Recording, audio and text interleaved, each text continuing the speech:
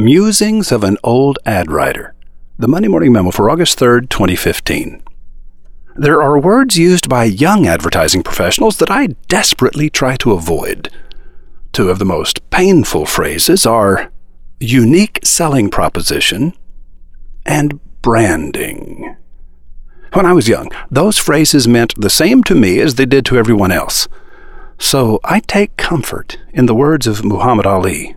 The man who views the world at 50 the same way as he did at 20 has wasted 30 years of his life. Here's what 30 years have taught me. 1. Very few selling propositions are unique. If the public cares enough about a particular selling proposition to respond to it, your competitors will quickly adopt it. So tell me, which was the first online company to offer free shipping, and how long did it remain unique to them?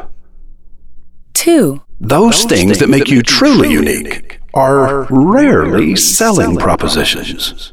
You can take two things from this observation. The first is that when you become overly committed to differentiating your selling proposition from your competitors' selling propositions, you're going to make a mountain out of a molehill. You're probably going to build a sales campaign around something unique that no one really cares about.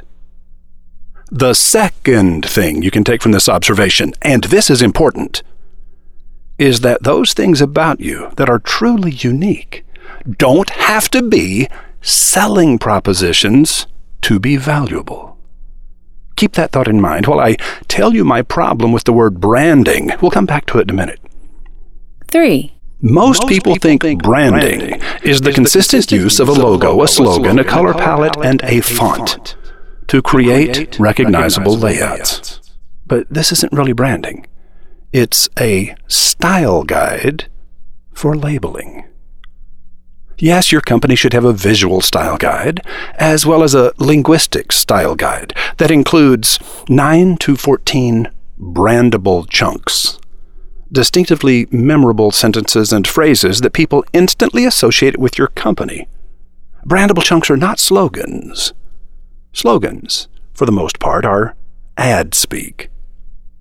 Ad speak is anything your customer interprets as blah, blah, blah. One form of ad speak has relevance to the customer, but no credibility. In other words, your customer believes it to be hype. The second form of ad speak is credible, but has no relevance. Your customer believes you, she just doesn't care. Have you created your crackling and sizzling brandable chunks? Do they dance from your lips and make people smile? Does everyone in your company use these brandable chunks in daily conversation with current and prospective customers? Do you sprinkle these chunks randomly throughout your ads? You need a visual style guide, an auditory style guide that includes music and other sounds, and a linguistic style guide that includes brandable chunks. But all of these put together still fall far short of true branding. True branding is bonding.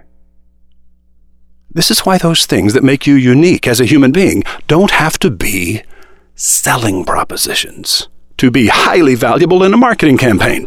If your quirks and foibles and preferences and flaws cause people to bond with you, isn't that enough? If I've had a secret as an ad writer, that was it.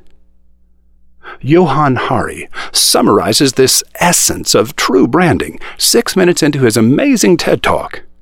Everything you think you know about addiction is wrong. Human beings have a natural and innate need to bond. And when we're happy and healthy, we'll bond and connect with each other.